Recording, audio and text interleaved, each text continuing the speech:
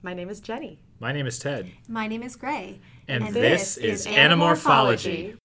The invasion, the visitor, the encounter, the message, the predator, the capture, the stranger, the alien, the secret, the android, the forgotten, the reaction, the change, the unknown, the escape, the warning, the decision, the spoke departure, the single discovery, the proposed threat, the mutation, the separation, the deception, the suspicion, resistance, the extreme sacrifice, the diversion, the beginning. The visitor. Ted, do you want to give us the 60-second summary of what happened in this book? So this is the second book, and the Animorphs have to try and figure out what's going on with the Yeerks. What can they do to win this war? They can't get back into the Yeerk pool the way they did in the first book because the entrance into school has closed. So they decide to follow one of the only leads that they have, which is Assistant Principal Chapman is a prominent controller. So Rachel happens to be friends with Chapman's daughter, Melissa. Now, they were pretty close friends, but now Melissa's been kind of distant. Rachel doesn't really know what's going on with her there, but she knows Melissa has a cat. So Rachel manages to acquire the cat and sneaks into the Chapman's basement, where she sees Chapman communicating with a holographic projection of Visser 3, and she's learning some important information, but then Visser 3 notices her in Morph and suspects that she's an Andalite, and she barely escapes with her life. Now, while this was going on, Rachel figured out why Melissa had been acting so distant. It's because her parents are both controllers now and don't show their love for her anymore, and this really makes Rachel angry, so angry that she decides to come up with this reckless plan to get back into the basement. So she doesn't tell the other Animorphs that she almost got caught last time, and this time, of course, she is captured and taken to the construction site where Chapman is going to turn her over to Visser 3.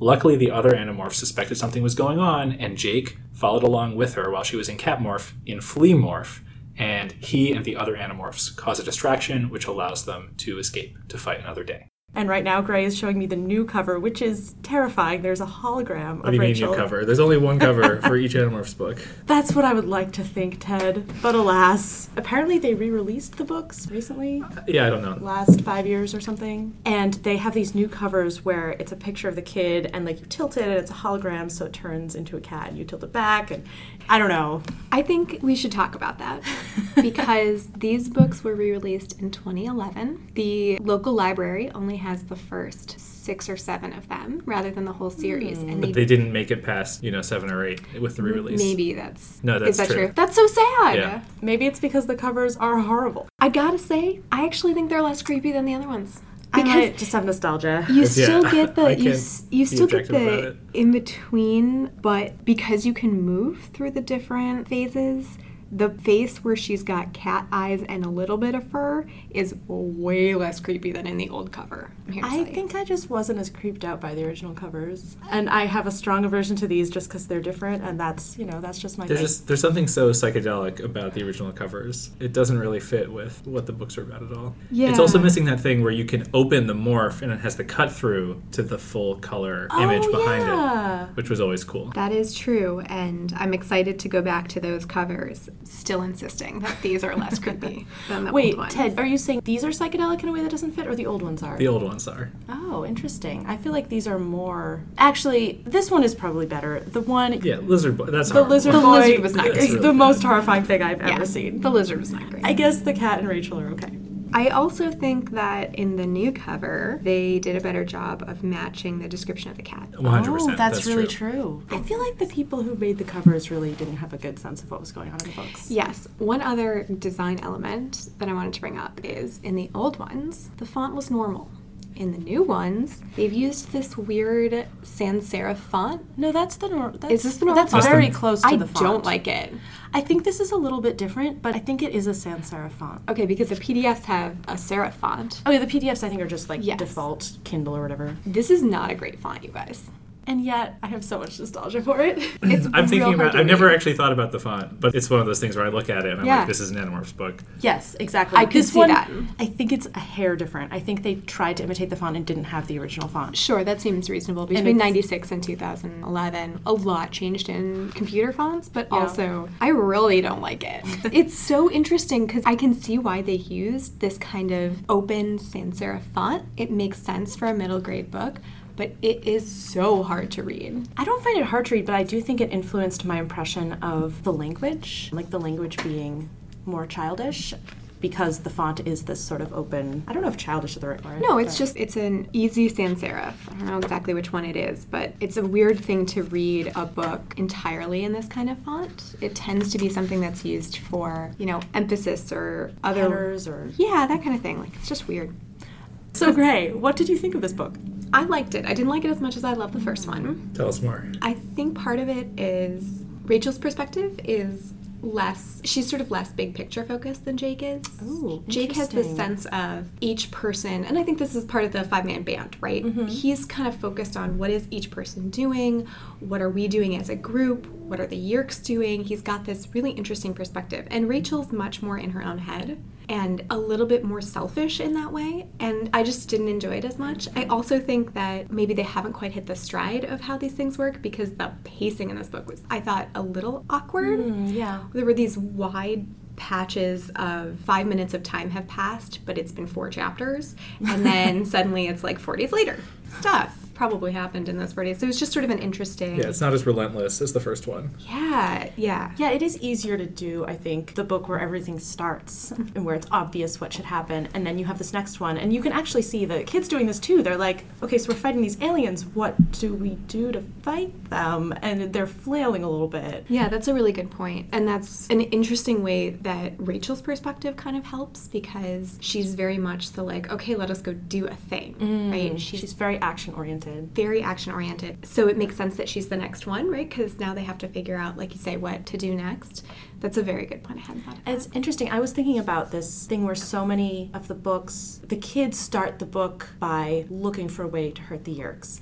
And in classic novel structure that like you get taught, especially for middle grade young adult stuff, there's some sort of inciting incident and then the protagonist is often reactive for a while. And then at least one way to structure a novel that I've heard people talk about is the midpoint is where the protagonist turns from being reactive to proactive and starts going after stuff and being like, we're going to fix this, we're going to change it, and no longer just trying to like flail in response to extreme events.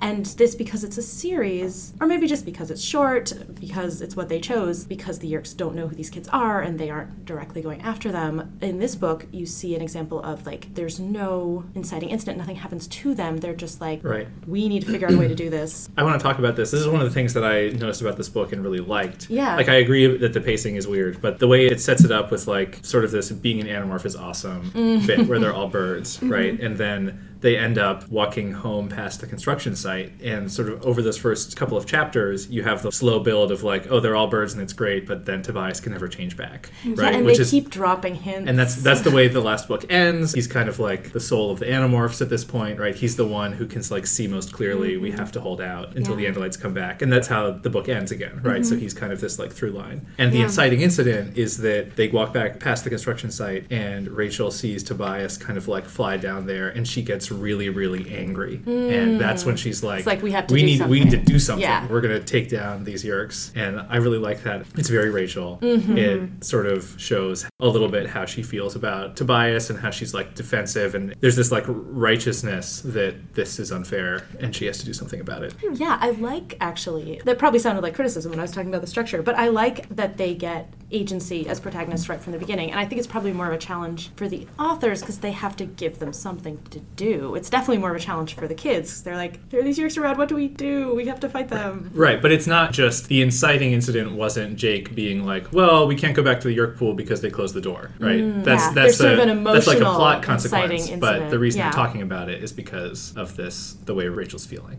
which I really liked.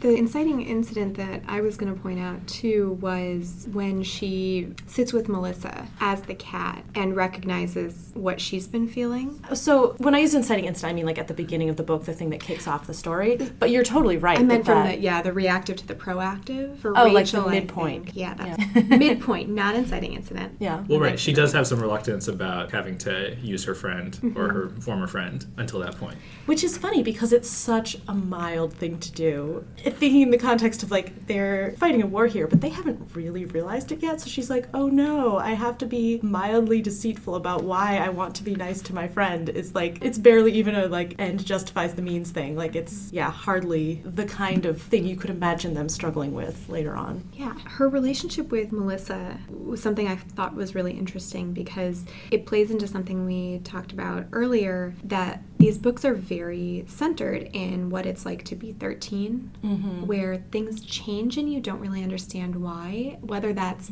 your relationship with your parents, your relationship with your friends, people drift away for the first time, you're not really forced together, and people forge their own paths. And I think that's one of those examples of, okay, here they're forced apart because there are aliens invading her parents' brain. That's not what happened to you when you were Most of us probably didn't have to do it. But I think there's something to be said for now you have to forge these new relationships. What does that look like? And the books deal with that really well. You can still be supportive without forcing Melissa to be your friend, you know? And for Melissa, obviously, that's much more difficult because she's forging this relationship with parents who no longer seem to care about her, which, again, these books forcibly hammer home. It was heartbreaking. These big issues. I mean, it was heartbreaking. It did not pull its punches. It did not. And she has to navigate that, and obviously she's not a main character, so who knows what we'll see of her doing that, but geez, that was rough. I think that was something I found rougher this time than when I originally read them, because I think when I originally read them, I was so focused on the Animorphs as characters, and it was easier this time for me to be like, but, like, how is she gonna grow up? Like, what kind of damage is this gonna do to her? There are so many really well realized details about, like, how now her parents never listen to music or watch TV. They just, like, sit around doing nothing or doing very practical things. And then the bit where Controller Chapman sees her as an obstacle, but then he doesn't understand, like, that he has to come up with some kind of excuse until she runs up to him and is like, notice me. And he's like, I didn't. But I was crying. Yeah. Right. Yeah, it really is. And the trauma of that, it hits your heart. This poor girl, she's 13 years old, her parents are different. I mean, that must be so awful. And Rachel goes to, like, oh, well, she must be controlled. Like, she's, like, really worried. She's paranoid. And it's a lot simpler and worse. It makes you wonder about the humanity of the Yeerks, which is a dumb statement, but, like, the extent to which Yeerks can feel emotions, because here's this Yeerk who's in this man's head, and the man has feelings about his daughter, and the Yeerk gets that in a practical sense, but, like, it doesn't seem to have transferred at all, which is maybe a statement about the Yeerks, maybe just a statement about, like, aliens and how, you know, they don't have human instincts, which makes sense. But I can imagine a scenario, which would be a totally different book, where the fact that this Yeerk is in this guy's head makes him feel at least, like, some sort of sympathy, like, even if he didn't want to, like, that's the Stockholm Syndrome thing, kind of in reverse, but where you do sort of bond with the people near you, but the Yeerks don't seem to have any human bonding abilities. Though allowing Chapman some control at the end of the book is a pretty extraordinary step. Well, that's true, to yeah. take. Even when Innes, whatever number, is talking to something. Yeah, is talking to the Mrs. Chapman controller. You don't get any of that. They aren't talking about feelings, Yeah. right? Actually, that might be like a Yeerk cultural thing, or at least a Yeerks fighting the war cultural thing, where like he would never want to admit that he sympathized with any of his host's feelings to another Yeerk. that was actually a question I had, because there were one or two moments in this that did feel like the Yeerk was sympathizing with Chapman more than I expected. For example, there's a point when Chapman's talking to Visser 3 and talking about, what is this? It is a cat. Why is it in here? It belongs to the girl, my ... the host's daughter. Oh. And I was like, That's a okay, great so are catch, yeah. you Good call. becoming sympathetic with Chapman? And then at the end, I thought that kind of came back, where he said, listen, just talk to the host. He'll tell you kind of how he feels. And I thought that was really interesting, and wondered if there was more later on of certain Yeerks being as influenced by their hosts as the hosts are influenced by them. But sounds like maybe not. Well, I mean... I'm going to retract my statement about this book, because you make a really good point. I think that he is feeling more than... I mean, there's an obvious parallel to the way the Animorphs are dealing with the animal minds they're working with, right? There's obviously some connection that they're trying to get at there. It's a really good point. Oh yeah, Rachel struggles so much with the shrew and with the cat in a very different way in this book. I also think Innes, to whatever, is irrationally protecting Melissa. It came across to me as we're rationalizing why we're not going to enslave the girl. And certainly a lot of that is like, well, it's just going to be more annoying. I don't want to have to be so disciplined about controlling Chapman. But it does kind of seem like he was looking for any excuse. I was thinking of it more from the perspective of, like, the book cannot allow Melissa to be taken, but you're right that it is completely valid to say that Chapman's Yeerk didn't want Melissa to be taken and was rationalizing it, but, you know. Yeah. And I don't know if were you expecting controllers to be able to fight back to the extent that they do? No. Because it's really striking when, like, Yeah. Mrs. Chapman slaps herself in the face. She's choking herself. Yeah. I mean, that is Especially for Mrs. Chapman, because you find out later that she was a willing host, Yeah. as Chapman was not. Though human Chapman does not come across very well in that description of his wife. Oh, yeah. What a weak She was woman. weak.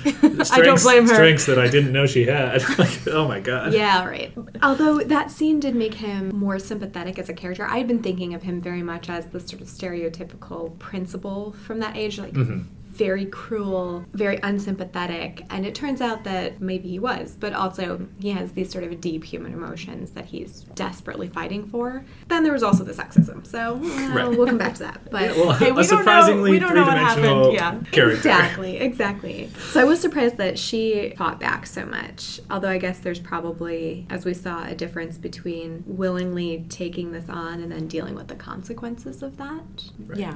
Willingly becoming a host and then realizing that it means you also have to feed your daughter to the aliens. It might change you. Yeah, it does really make you wonder about the humans we saw in the first book who were hanging out at the Yerk pool, like while their Yerks were getting fed and like just, chilling, watching TV and listening to other humans scream about how they didn't want to be enslaved and they didn't care. Isn't it nice to know there are sociopaths in every world? Yes, it is very reassuring. Another big issue that came up in this book was the attempted kidnapping / possible rape. That was weird. Oh, yeah. Why did that happen? I had kind of forgotten that happened. I think partly because, one of the things I love about these books is that these kids have secret superpowers and she's able to get out of it relatively easily. Sure. Which is very satisfying and empowering, but also, can we talk about how the other Animorphs react to that? Yeah. Yes, please. Please let us talk about it. They're all like, you shouldn't have done that. That was super dangerous. And none of them mention, but it would also have been dangerous not to do it. Right. Yes. Very much, yes. Well, that's sort of like, it's not the default situation, right? It's not something that would have happened to Jake or Marco in the slightest, right? So the reaction isn't surprising for that reason, but it is I'm sure. Yeah, they're disappointing. 13-year-old boys. They probably haven't really thought through it. That was an odd moment. There's a couple of, just sort of speaking of the sort of teenage boy things, there are a couple of moments that are just so incredibly sexist. Oh, And Marco. And I thought it was really interesting that they called that out a little bit at the beginning, almost as an excuse for that behavior to continue. Right? So one of the first times that happens is Marco's talking about flying and how great it is. The flying part is great, but it's not a good idea to be able to see that well. Why? Jake asked. Look, Jake, how many times have you been walking around the mall or whatever and you see a girl who seems good looking from far off? When you get closer, it turns out she's a dog? If you could see this well all the time. And of course, Rachel interrupts and says, I'm sure I didn't hear you say what I thought I think you they said. updated that. It says Okay, so she's then- a dog? Is that Yeah, what it says? I when- think it's she's a skank in the original version. Interesting. Ooh, Let I me look have this up. questions. Okay, good, But because that's an interesting lateral move, I think. that's not better. Of all the ways to update this. We'll keep saying Anyway, what you're saying. okay, if you could see this well all the time. Excuse me, I interrupted. I'm sure I didn't hear you say what I thought you just said. I wasn't being sexist, Marco protested. It goes both ways. See, from far off, I look taller than I am. Marco is a little self-conscious about being short. He has long brown hair and a dark complexion. Most girls think he's really cute, but being small bothers him. Yeah, it is skank in the original. What? Yeah. I feel like dog is really not better. I don't know why they thought it would be. Not better. Oh, man. Let's talk about Rachel and Marco, because they definitely are like butting heads over this. Actually, first, where does it continue? Like the stuff that Marco's doing later. So then there's just the reaction to her almost being kidnapped, and then there are quite a few times where Marco, and Jake to a lesser extent, but Marco in particular. He's like saying like, oh, you're prettier than you've ever been when she's like the his shrew. knee-jerk reaction. Right, and then he makes the joke and nobody laughs because, one, it's a bad joke, but also it's not the right time. And there's that whole thing about her being a shrew. Yeah, exactly. Oh, yeah. Like, you don't even have to morph because you're always a shrew. Okay, first of all, not a word 13-year-olds have in their vocabulary. And also, Marco, be better. Yeah, I feel like this is a sort of a character type that often comes up in middle grade and young adult, which like I have written and then later been like, why did I feel like I needed to include that kind of person? He's not exactly girl crazy, but the guy who's sort of sexist and a jerk about girls. Yeah. I'm hopeful hopeful that throughout the series this will be a point of learning and growth for Marco, that later on he will recognize the error of his ways and become a better human being. Sorry. Well, I was just going to say, rereading it, I feel like Rachel is doing a lot of work to defend him already. Like, almost every time it happens, there's some kind of, like, follow-up that's like, oh, I know he just said something really sexist, but it's not really that bad. Was there? Right. I didn't feel like there was with the skank thing. No, because Well- she talks about, like, the immediate reaction is, Oh, well, he's he's self-conscious. He Sometimes just, being short. and he just likes provoking people, a couple pages later. or Marco whatever. lives to annoy people. He really is extremely smart and basically nice Yeah, underneath it all. it's It's true. just that the boy loves to provoke people. And then it comes up again, like his family Yeah. situation is tough. Yeah. Rachel makes sure to remind us of that at some point. she I mean- defends him a lot, which There's a Marco book, at least, in your future, so... I appreciated that she called out the behavior, though. Which is also very Rachel. Like, she needed something like that to react to, I think. Ooh, yeah. Well, we were talking before about how there is racial diversity among the characters, but I don't think, though I might be wrong, racism ever really comes up. And this is a case where sexism does come up in a way that's probably pretty realistic. And it is an interesting question of, like, would it have been better to leave that out and ignore that, or is it better to put it in and call it out? interesting. I feel like that is a valid option to, like, include realistic sexism in your 13-year-old characters, and then they don't always call it out in the way that they should, but the idea behind that. That's an interesting point. I think there's a certain relationship here that is really interesting because the two of them, in that same chapter, she talks about how Cassie is the peacemaker. If there's ever a hassle within the group, it's usually me and Marco who caused it and Cassie who got us all calmed down. And I think that's a part, goes back to that 5-man band thing we talked about last time, where Rachel is the sort of strong, confident one. She's the warrior, and Marco is the lieutenant who is sarcastic and kind of mean sometimes, even if he doesn't necessarily mean to be mean. And then, Cassie's the peacemaker, the heart of the group. I just think it was a really interesting insight into them, and Marco comes into his own in this book in a way he didn't in the first one. Yeah, I was thinking as I read it actually how important Marco is. Not the sexism. I could live without the sexism. But his, smart comments and jokes and stuff really lighten the mood in very important ways. And also, like, highlight the weirdness of the situation in a way that I think is really helpful. Like, I think it would have been very hard to write these books without a character like that. Right. Yeah, he's also the, like, especially in that first conversation where he's like, he's obsessed with Letterman for some reason, but that conversation where he's like, oh, this would be so awesome if not for the Yeah. aliens, right? Which is an important thing to remind I us thought of. it was funny when he was like, we could do other things, and Jake was like, well, like fight crime, and I was like, that was Gray's theory about how they would use the powers. And they also, by the way, referenced X-Men. I was Mm-hmm. like, that's what I thought. Also, Rachel compares Melissa to a Tolkien elf She in does. 1996. Very proud of this girl. Yes, well done, atta girl. I Very don't surprising. think I had any idea what that was when I read these books for the first time. I didn't read Lord of the Rings till high school. And this is pre-movies, so Yeah. she didn't have a Legolas to compare her to. I But love now that. we can imagine Melissa looking like a tiny Legolas. Oh, sweet. I would like to bring up one more yikes moment. Please do. Besides the sexism, there is a piece right at the beginning when they're morphing from the birds back into humans that was super ableist in a way that made me really uncomfortable. Yeah. So this is Jake turning back from a bird into a human. He says, now being back in a human body, I feel like I'm handicapped or something. I feel like I'm glued to the ground. And blind, Cassie agreed, human eyes are so lame for seeing things far away. I was like, ooh, that's 3 in a row, guys. Don't do that. Yeah. That was a little icky for me. And I get what they're saying. Yeah, I thought but it was a like, really interesting idea to express, but they probably could have maybe think about chosen different language to express that in. Yeah, Disability and Kidlit would not enjoy that No. phrase, which is a very good blog and everyone should read it. Going back to Marco and Rachel, they're definitely, like, their relationship is, like, sort of already here in this book. Like, we were saying last time how much the characters are really already have their personalities from the very beginning, and Rachel and Marco already have their dynamic. Like, they're sort of flirting, but not in a really flirtatious way. But, like, the banter is, there's some tension there of multiple varieties. Right. It actually is almost like they've seen it on TV, and it's almost like they're role-playing a little bit. Like, it's a little bit of this, like, oh, he's going to say something sexist, and I'm going to call him out on it. It's like, it fits that. It seems like that's how they're writing it, but also within Yeah. the story, I think they're kind of Yeah, like... if we want to give the writers credit for... Right. Yeah. Right.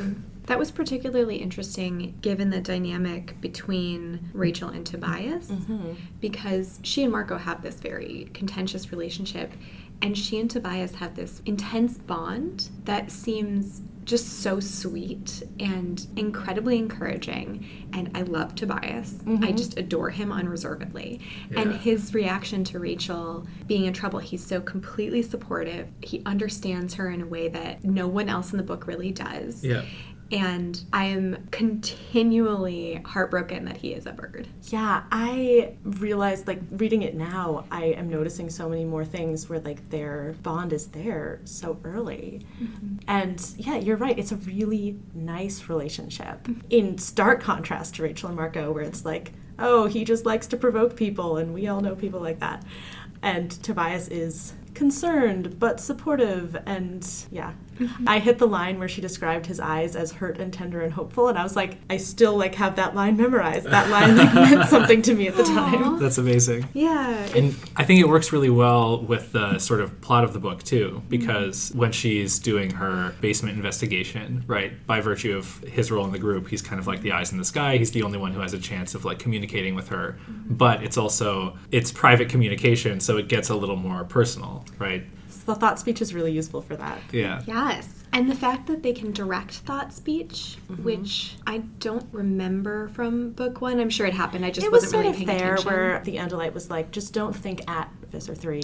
Oh, Visser 3 right. just shouts to everyone, but you can not think at him. And the Andalite does do that sort of info Yeah, drop to he's Tobias. talking just to them. But it happened several times in here where Tobias was just speaking to Rachel or Cassie. I don't remember it happening with either of the boys, but I thought that was a great way to do it too, that he's so involved in the group. He has private communication with them that they don't have with each other when they're in human form. So sweet. There's a piece where he tells her to be careful. He says, "Be careful, Rachel. I'll be watching, but be careful. I don't want anything to happen to you." He Aw. said it so only I could hear. I could tell because no one else reacted. I looked up at Tobias and winked. I knew he would see it. And I thought that was so adorable. Yeah. I love them. Speaking of Tobias, though, I did feel like it was a little bit jarring to me. I mean, not too much because I've read these before, but like to have this, he turned into a bird and got stuck in the last book, and this book references it, but it seems like it's just kind of cool. Like, there's some references towards it not being, but it's funny how little this book grapples with it. That is interesting. I think it is weird that they don't go into it. And they go into it a lot more in the next book. Because Yeah, they do. It's the first Tobias book. Oh, good. Yeah. But there are a couple things, like when they talk about eating roadkill, or he says it's like a plump or juicy mouse or something. But then I feel like it gets super awkward because they haven't processed it as a group at all, right? Yeah. Like no one knows what to say about it. It's interesting that Rachel doesn't think about it more, but I kind of buy that, like, Yeah, they're just not ready to talk about it. It does make sense that, like, they're still in the shock phase. They just don't know what to do about it. Also, it is, like, Tobias seems pretty okay with it, which is almost... Maybe it would have been better if there'd been a kind of thing where someone tries to be more like, oh, how are you doing? How are you doing? How are you doing? And he's like, oh, don't worry about me. Like, that might have been a, And part of it might be, even Explanation. though Rachel does have this connection with Tobias, like Ray was saying, this is very much from her point of view, and it's very focused on, like, this thing that is happening with Melissa and the cat. And Yeah, I think it's a really good point, and I was a little bit hoping that they would grapple with that a bit more in Tobias's book, in particular because in the first book we get a sense of his unusual family situation. In this one it's completely ignored, but both Jake and Rachel interact with their families very closely. Jake in the first book with Tom becoming a controller, and in this one we learn more about Rachel's family and how she felt when her parents got divorced and her relationship with her sister, and I'm just intrigued to see how they're going to deal with that with Tobias. Right. yeah. I had another thing that I wanted to say, which was that, so K.A. Applegate, definitely a cat person. So is Visser 3. Oh, Visser 3 loved the cat. So did Rachel.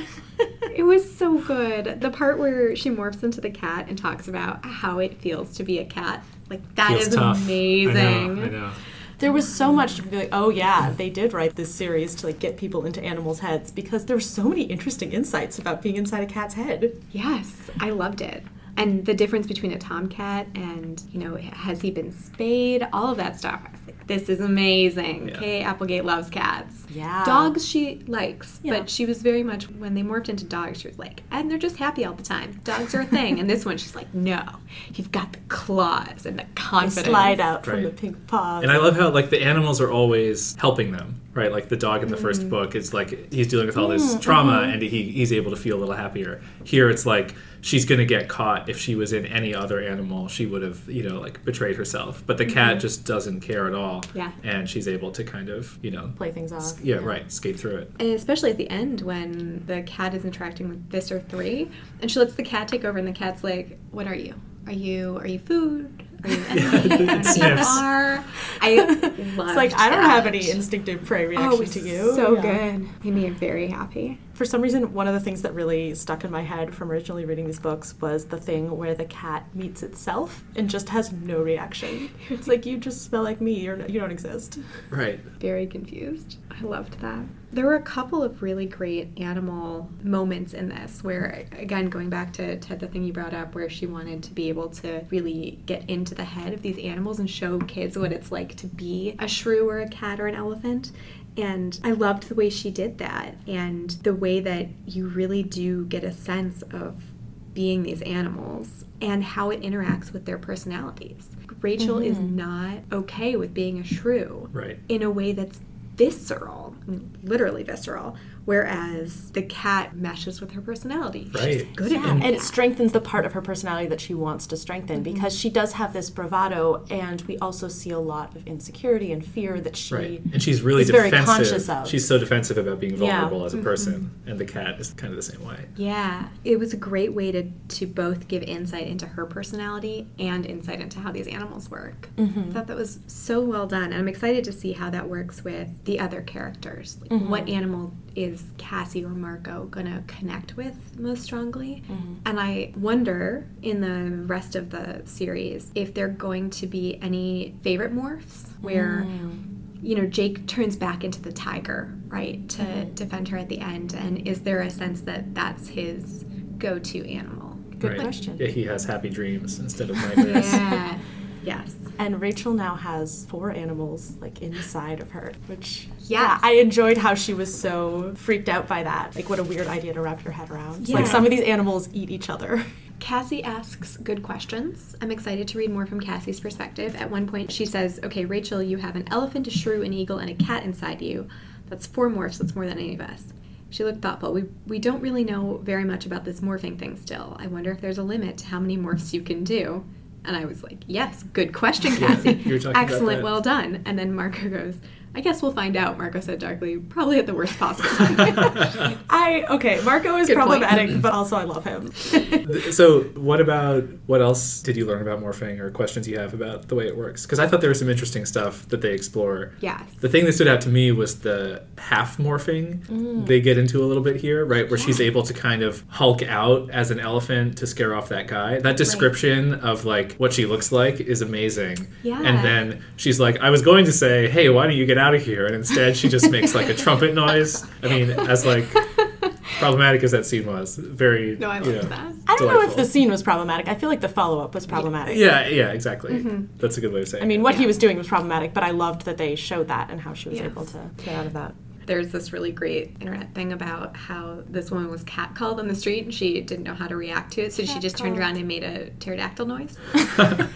And the guys like freaked out and drove off, and that is exactly what she does, and I thought it was hilarious. We can all take a Yeah. lesson from this. make an elephant noise. But then at the end, when she needs to escape and not be given away, she morphs until she has fingers. Just her fingers. Right, and then reaches out to unlock the thing Just and pretty impressive. becomes a cat again. Well, it's particularly impressive because she makes a point at the beginning of how they don't have control over Yeah. the morphs, right? So Rachel's morph is very different from Cassie's morph. Cassie maybe ends up with like 5-foot osprey wings somehow. That's so cool. I know. And it seems like Cassie has more control over the way that she morphs. Mm-hmm. And so somehow by the end, Rachel has gotten enough control over the way she morphs to be able to pick which parts of her morph? I feel like she got lucky. Yeah, I she think may have it was gotten unclear. lucky. Yeah. Yeah. They got lucky a lot in that scene, though. The thing where Jake was morphing into a human and then into a tiger, like behind Visser 3's back, he has eyes on stalks that can go in all directions and never noticed that. Wasn't he in a cat carrier? No, he jumped out because he was a flea, so he could jump off of her. Okay, because I thought he was still in the cat carrier, and I spent a good couple Oh, no. I will minutes say, No. So this is something that stuck out to me. They're inside the blade ship or just outside? I think they're inside the blade ship. Both here and when they go into the Andalite ship in the first book, there's really no description of the interior of the spaceship. They don't even try. Like, in Elfangor's ship, there's like, oh, he has a photo, right? I think and then that, like, here, everything was cream and, like, round-edged. Right. So, again, you just... I think it's... I was like, it's where is he fair. hiding? It wasn't fair to not say where he was hiding, because they should have Yeah. justified that a little bit. But I think, well, maybe they could have described it briefly. I think too much description would have just, like, the scene was so urgent, it would have taken them out of it. The other morphing thing that jumps out to me, when Rachel is turning into a cat for the first time, and she just grows fur, and then instead of being like, oh, this is weird, you're a furry, people are just like, that's cool, you look cool. Yeah. Like a great 90s moment. I don't think there were furries yet, yeah. Or not that I knew about, I think they weren't. No, that's what I'm saying. Yeah. It's kind of like that cultural moment hadn't arrived. Like, you can do cat food commercials. Right. God, that was very funny. And it was like the black fur and then the white fur, or like something directional that was cool. Yeah. So I loved the different kinds of morphs. But a question I had was, at one point she says, I'm going to see if I can find it, but that it's the Andalite technology that allows them to capture these different morphs. Mm-hmm. Can we talk about technology as a word there? Because this is not a technology. Is it It's a magic not? box. No, it's not. It's definitely not. If it were a technology-based ability, the person morphing would need to hold the box. No, but the use technology the box. changed the Animorphs. Like, it changed their bodies, so now they have these abilities. We got magic. This is not a technology. I just think that it's one of those interesting places where the line between science fiction and fantasy is often drawn much more clearly than it really is. Yeah, This is so science sufficiently advanced science is Exactly. indistinguishable from magic. Yeah. Exactly. And I think this toes that line because, yeah, there are spaceships and stuff, but their ability to turn into animals is not driven by a technical... Yeah, and there's never like a midichlorians moment, I think, that comes later. They explore the sci-fi of the setting a lot more, but I'm pretty sure we don't get any more details about the how of the morphing box. One thing I've heard about the difference between science and magic is that magic cares who you are and science doesn't, which is sort of true of this in that, I like that. anyone can touch the box and have their body changed in such a way that they can morph animals, but it's still possible to have a talent at it. So it is still kind of towing that line of, like, it's interacting with Cassie's body then in a way that we don't really understand or explore. So Right. you're right that it's definitely like a little hand-wavy. Well, but I mean, that's sort of like, it's like biotech in some way, right? You can have like you can be genetically predisposed to be Yeah. good at the technology in some way. What happened to the box? I don't think we know. The spaceship got blown up, so I think we just assume it And it blew was up in with the box. spaceship. It was in the spaceship. Okay. Because I just had that thought of, hope that's not lying around the construction site somewhere. That's going to make things real interesting. So speaking of things we learned about aliens, I was really intrigued by Mrs. Chapman's line. He used a Venarx, like the Yerk Eater, on an Innis of the 2nd century. I was like, what does this mean? I know. There's a lot of like Yerk lore that I did not remember. I was No. like, Yeah. Council of 13, that rang a bell. I was like, oh remember yeah, that. that's a thing. That's Yeah. a thing. The Yerks having names and numbers, I do remember. But the like Yeah. idea of a lower number being better, I think is what it is. And Innis, is it like a rank? Or like it's a family. Because I think it's a pods, name, right? yeah. That are, because they say at one point, one of your pod sisters or something like that.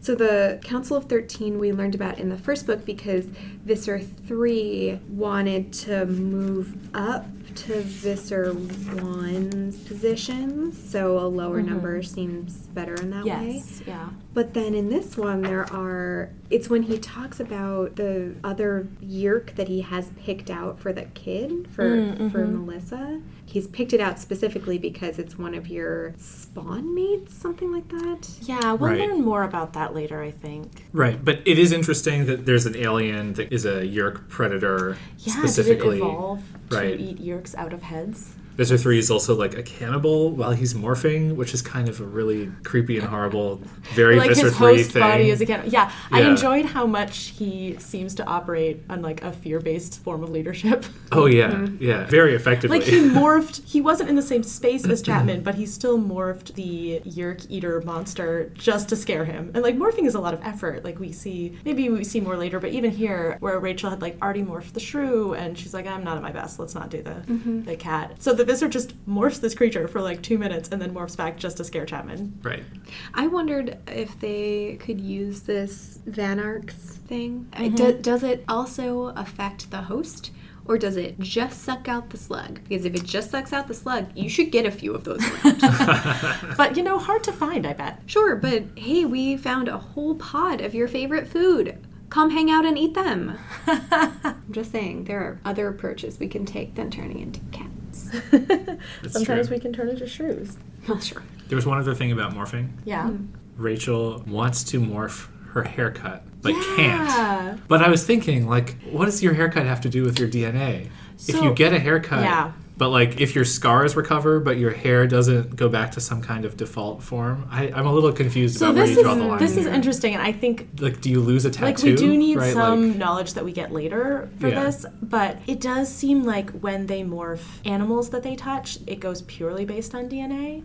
And when they morph back into themselves, like they're able to morph outfits. Right. I think it's Which like change. back to the state that they were, which change. No, I'm saying their outfits could be different. Oh, They're not always wearing yeah. the exact same. Yeah, but like they morph back into wearing the outfit they were before they morphed. So like it's not just a reconstruction based on DNA. Yeah. There's something else going on here. I really liked the clothing thing because it's such a handy way to cover over the fact that otherwise So to they're speak.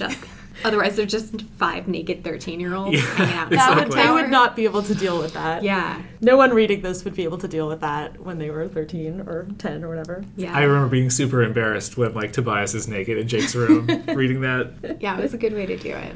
It's true that they turn basically based on DNA, but they also get the memories of the animal that they have A little keyed bit, into, a little right? bit. So she knows Fluffer McKitty, best cat name. I You're allowed can't believe to we made steal it that so for long your into the next cat. podcast without saying Fluffer McKitty.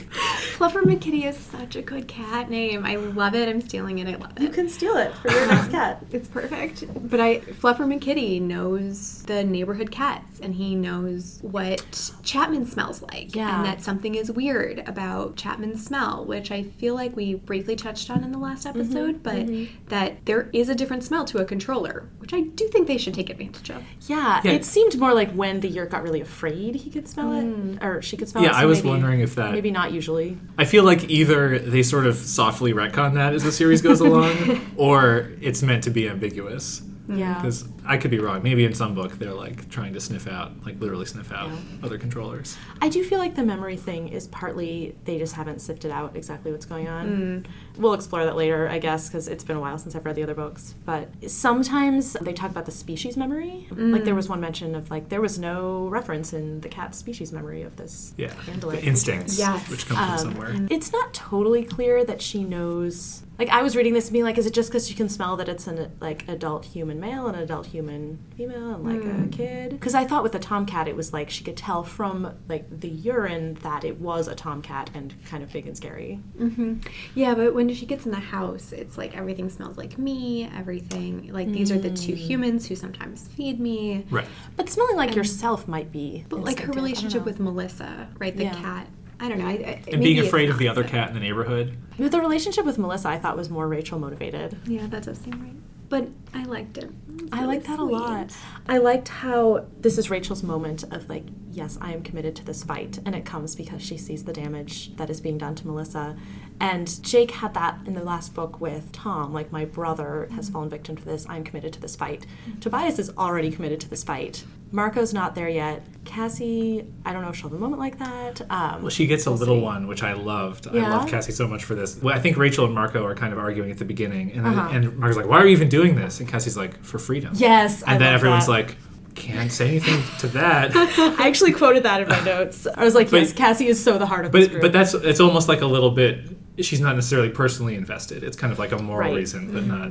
Because I had been thinking going into this book, like, oh yeah, it's the second book. I feel like it's kind of random that it is the second book. But it is Rachel's commitment moment, and I'm wondering how clearly we'll get that for the others in like the first 5 books. Yeah. What did you think about Rachel and Cassie in this book, otherwise? Their friendship was not discussed as much as I thought it was going to be. Yeah. I mean, I think partially because Rachel's focused on her friendship with Melissa. But from Jake's perspective, the two of them are best friends. They're always together. They have this bond. And in this one, you just really didn't get a sense of that. She spends a lot more time talking with Tobias, for example, than she does with Cassie. And when she's talking about Melissa, she says, Melissa was my best friend. And then Cassie. It was just an odd kind of moment that it didn't feel like the two of them were as tight as I had It's sort of still at the state of an informed relationship. Like, we've been told that it's the case, but we haven't actually seen it. Right. And I wonder if we get more of that in the first Cassie book, or if it takes even longer. Yeah, I actually don't remember I don't how much remember we get of that that. clearly. Yeah, that jumped out at me. And Rachel says, like, oh, I am more the head and Cassie's more the heart, or something like that. Yeah. Oh, I'm just looking through my notes. In the subject of, sexism, or sexism that isn't really called out and is just sort of inherent in the book, when Cassie and Jake are having this emotional moment and then Jake pulls away and Rachel says, Cassie didn't mind. She knows how guys are about showing their true feelings. I rolled my eyes It's like, so hard. part of that is like, we're in the head of a 13-year-old girl, and part of that might be just some unexamined stuff from the authors. That's great. I loved that it was the assistant principal who was the controller. It was very like Back to the Future, that whole tradition of like assistant principals are like the worst enemy for like a kid in middle or high it's school. so true. It's so true. Saved by the Bell is what I thought of. Oh, I never actually There was watched that, but yeah. Yeah, the principal is never the good character. Do you want to talk about Rachel and Jake's relationship? There's an unexamined relationship. They're cousins. They're kind of the same, and we're done. They did have like that nice conversation on the bus where they're consoling each other about their nightmares. They've been through the safe stuff. So I see a lot more of Jake's personality coming through in this book, and I don't know if you got an impression of like who he is as a character, because like I could kind of say what jumped out to me, but it'd be interesting, if he didn't really evolve more than like he's the big picture guy. Yeah, I don't know that he evolved for me so much in this book. Right. So I think it's interesting. In the first scene, he's established as like a thrill seeker.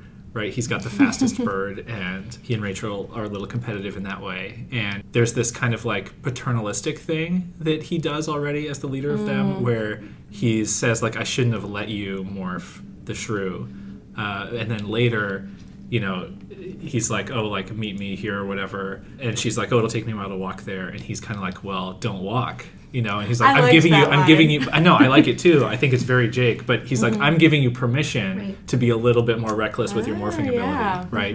And then the like twist that one, he has come along with her on the mission, and then two, he didn't actually leave. He's still there. He's definitely making the calls, and he thinks that he knows what's right for everyone in the situation. And obviously, it's good. Rachel wouldn't have survived if he hadn't been there in this book, but I think that is like a key part of his like leadership dynamic thing that's kind of getting established here. I thought it was interesting that so soon Rachel is she's wrapped up in what's going on, she's kind of being selfish, she's not talking to everyone, and all of the other Animorphs, including Tobias, kind of like decide that they're gonna go around her and not clue her in.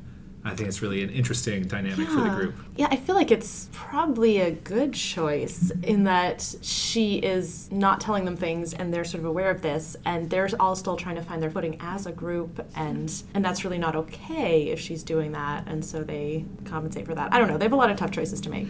Yeah, it's a great point, and I think that coming together as a group makes a lot of sense, but also there is that sense of we know what's best for you and we're just going to do it, and I was a little uncomfortable with that. Now that you bring that up, where I was like, well, but yes, she's making bad decisions, but none of you are making great decisions. Well, no, they're also all 13 and in this incredibly dangerous situation, and like Rachel's making pretty dumb decisions because she cares about her friend, and 13-year-olds aren't good at making decisions, so at least they have each other's back, I guess. Right. Yeah. I think also whoever's the narrator of the book is going to be the one who screws up, because that's more interesting. Right. Sure. Yeah, they'll always have the interesting decisions in front was of making them. mistakes. In the last book, he was like, oh, I should have practiced this more, and I didn't. I think that'll probably continue happening.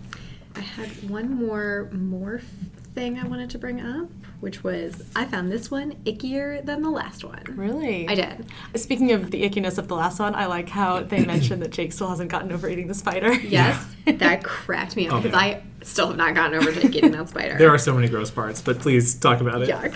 The shrew with the maggots, super gross. But the Quote, first thing where I was I like, wanted to eat those maggots. Ew, ew, ew, ew, ew. I get where she's coming from, where she's so grossed out by that. But it was actually the transformation from the bird to the human. Really? The feathers that covered me began to melt. They ran together like hot wax. In some places, when my skin reappeared, it would have this beautiful feather pattern for a few seconds. Fine. Yeah, Good. I That love sounds those great. descriptions. My yellow bill sucked back into my mouth to become white teeth. That part sort of itched. It made me want to grind my teeth a few times. My lips grew out around my teeth. Ew. So gross. Did not like that. Yep. Was real creeped out by There's it. like Yeah. the description of Marco's hairy legs shooting out of bird body. It's like, There's oh, no. so many things like that. The face, for whatever reason, the teeth just creep me out. Ugh. You might have more issues with the morphs in these books in general than I did. Super I just didn't excited have to these figure out reactions. what So, did you catch the other spiders reference? The cat can hear spiders in the TV set. I loved that detail. No, I missed that. I missed that too. Oh, That's very funny. When she goes into the Chapman's house. There are spiders living in that television set. God, I'm glad we have flat screens now. There are no spiders on my flat screen. I assume, don't tell me if that's... I would never not say true. anything about that. Yeah. There's also some great like gross Taxon stuff at the end. Oh yeah. I love how delightfully gross the Taxons are. They're just there to be squished and then eaten by the other And they Taxons. eat themselves, yeah. Very Also, cannibal. I think we should try and read some of the Taxon speech. Does anyone want to give it a go? The slithery, I the think slithery the honor snake is speech. yours. Yeah. All right. The nearest Taxon said something in their slithery snake speech. It sounded like Sree Shway Shnurp Shnurp Shreet. That was great. I saw a huge gash open in the flesh of the Taxon. Greenish yellow goo poured out. The other Taxons all looked kind of excited. They were waving their little upper arms and snapping their little claws. So delightfully gross. Just love Sree that. Shnup Shnurp. But they're the most horrifying creatures introduced so far, I think. I hate them. The red jelly Yeah. eyes. I can't get over It's it. a nice balance of different types of aliens. Like you have the elegant Andalites, and you have the like tiny insidious Yeerks, and the big scary lumbering Hork-Bajir, and then which are very like sharp and pointy in contrast to these big Yeah. gelatinous. Oh, they're the worst. They still I hate look them. like the centipede from James and the Giant Peach to me. That's fair. I have think you a could keep that up. distinct picture in my head. One other thing, I know we touched on this very briefly, but the family relationships and the way that they can be broken and sometimes kind of send back together. In particular, the way that she addresses, so Melissa and her parents no longer loving her. But Rachel has this great bit where she talks about, it's right after her big moment where she recognizes what they've done to Melissa and has that moment of, I hate them, I will find a way to stop them. And she understands what's happened because her parents no longer loved her. And she says, when my parents got divorced, I worried maybe that meant they didn't love me anymore. I was wrong, they still did. I don't see my dad as much as I would like to, but he does love me. My mom loves me, even my sisters love me. Love is pretty important. It's like wearing a suit of armor. It makes you strong.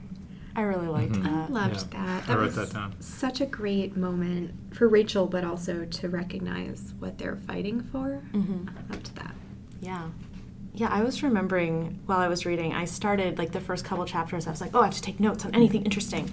And I did keep taking notes, but a couple chapters in, I was like, maybe I should just enjoy this. And I really did. Like, it's so true that the parts that I love the most are the contrast with the ordinary lives, like that juxtaposition where, you know, her mom asks her what she's up to and she has to totally lie, and she has this huge, enormous, important thing she was doing. She has to be like, yeah, you know, just at gymnastics or whatever. And her sister wakes her up from the nightmare that she had because she was fighting aliens. Yeah, Yeah. that bit with her sister was so sad. She's like, I can't know that I can trust you. Yep. You know, I hated the there's way nothing to worry suspicion- about, but obviously there's a lot to worry about. I hated the way suspicion had crept into every part of my mind. I hated the way I wasn't sure, not really totally sure that I could trust her. Ugh. Turn into a cat, smell her, see if she's a Yeerk. But what if the Yeerk isn't afraid? Maybe she won't be able to tell. I think there's a loophole in here somewhere.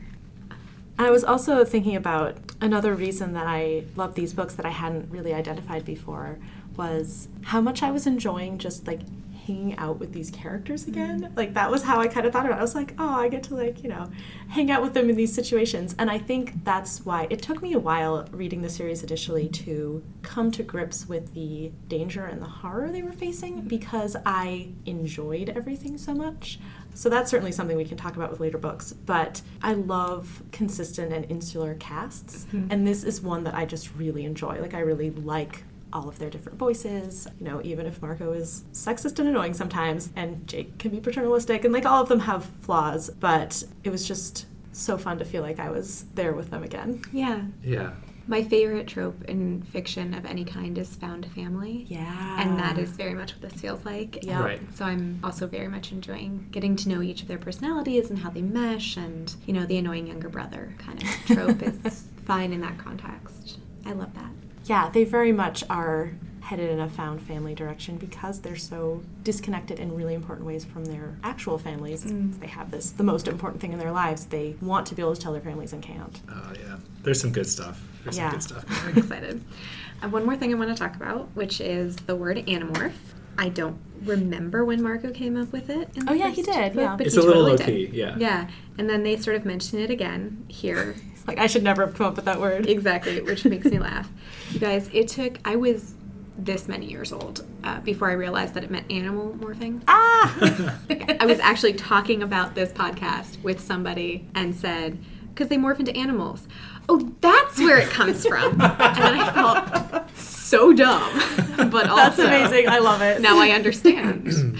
It's just a word that they picked out of nowhere. Yeah. Now Well, they if it's a morph word that you into had heard for like multiple decades without assigning a meaning to it, Now I then... get it. Yeah, They yeah, yeah. morph into animals. They're animorphs. Yep. Took Yeah. me until I was much older. This is just like a random fun fact. In one of those interviews that I read before we did the first episode, I think they said they wanted to call it like the Changelings or like something else. And Scholastic came up with Animorphs. They were like, no, Good this job, is Scholastic. what it's called. I love it. I Yeah. think it's really good. I liked the realization that she was doing all this exercise and not getting any benefit to her actual human body. It's like, that seems like one of the most unfair things about their situation. Right. She's not going to be better at gymnastics because she was No. a cat for half an hour. She's not going to have like better aerobic health or like cardiovascular health because she like managed to take off as a bird. I had one. So, in terms of the plot, did you see either of those twists coming? How obvious were they? Jake becoming the flea definitely was going to happen. Yeah. They mentioned it, and I was like, okay, They where are you mentioned going it to like find 3 a flea? times. Yeah. You're going to find a flea. I would like to see you finding the flea, but that's a thing that's going to happen. I really enjoyed the scrappiness of the action scene at the end.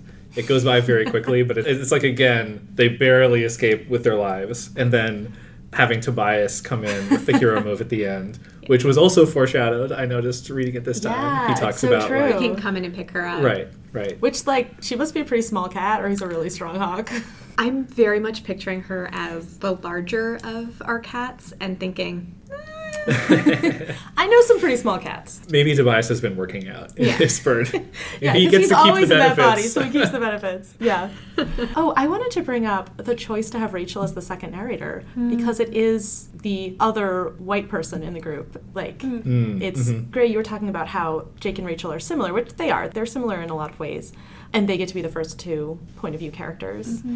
I don't know to what extent that was a conscious decision because of content they were saving for the other characters in other books. I do think it makes sense to not do Tobias immediately because, let things sink in a little bit. yeah. Yeah, I think the other choice could have been Marco because of their pre-existing relationship. I feel like in reading that, I was thinking about why Rachel, and what occurred to me is that you really get a lot more development of the Rachel-Jake dynamic, and since we are most familiar with Jake, having just read a book about him, it makes sense to kind of like build out from Pivot to Rachel. Yeah, and they've had similar experiences. And I Jake suspect that is- in the Tobias book, we will have been glad that we already got Rachel's perspective. That's a good point, actually. That would be a good argument for Rachel. And I think there are other reasons. I guess you could make the same thing if you wanted to get into the Cassie-Jake relationship more. Yeah. Jake is sort of the hub of all of the relationships, so they could have gone to anyone. I think That's a it makes good sense point. not to go to Marco because he's the most reluctant, and we saw Rachel have her, commitment right, you moment. made that point. Yeah. So I think we want to save Right. Marco's and let him And be reluctant for and a that's what they while. do. He's the fifth.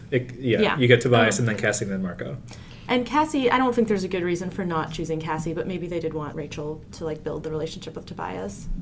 Yeah, because Cassie was the other one I was thinking, but it seems that she and Jake have the most tenuous relationship, Yeah. right? So he and Marco are best friends, he and Rachel are cousins, Tobias is a bird. Well, he and Tobias have maybe started out the series with the strongest relationship Tobias had with anyone, but it Yes. was still That's pretty weak. Yeah, but, you know, Cassie and Jake are sort of peripheral friends, right? They have a Yeah. friend in common. Yeah, that's true. So maybe that would be a harder pivot. Just It is a good point, though. And thinking about the content, actually, of Cassie's first book, I can see why they wanted to wait on that. I don't remember it that clearly, but Oh, there are we should reasons that, after like, we get through Cassie in 5, we should talk particular, about yeah. the sequencing of it. I think Yeah, that'd be good really call. interesting. yeah.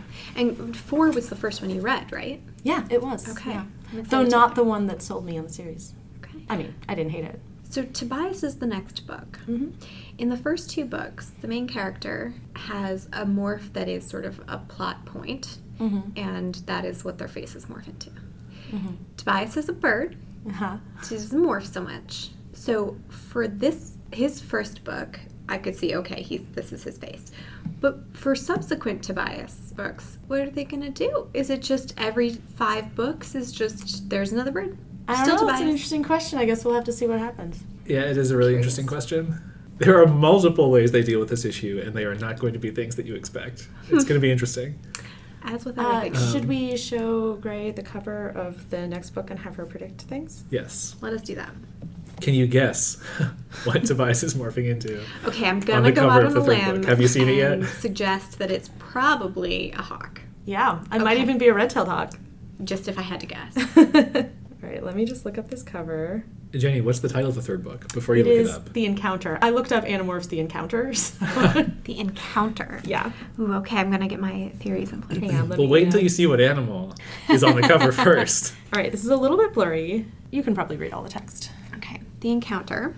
Oh, buddy, So tell us that what the animal is. Okay, That is a 90s haircut. I know that everyone's is in exactly suspense. what I was about to say. So Tobias is morphing into a hawk.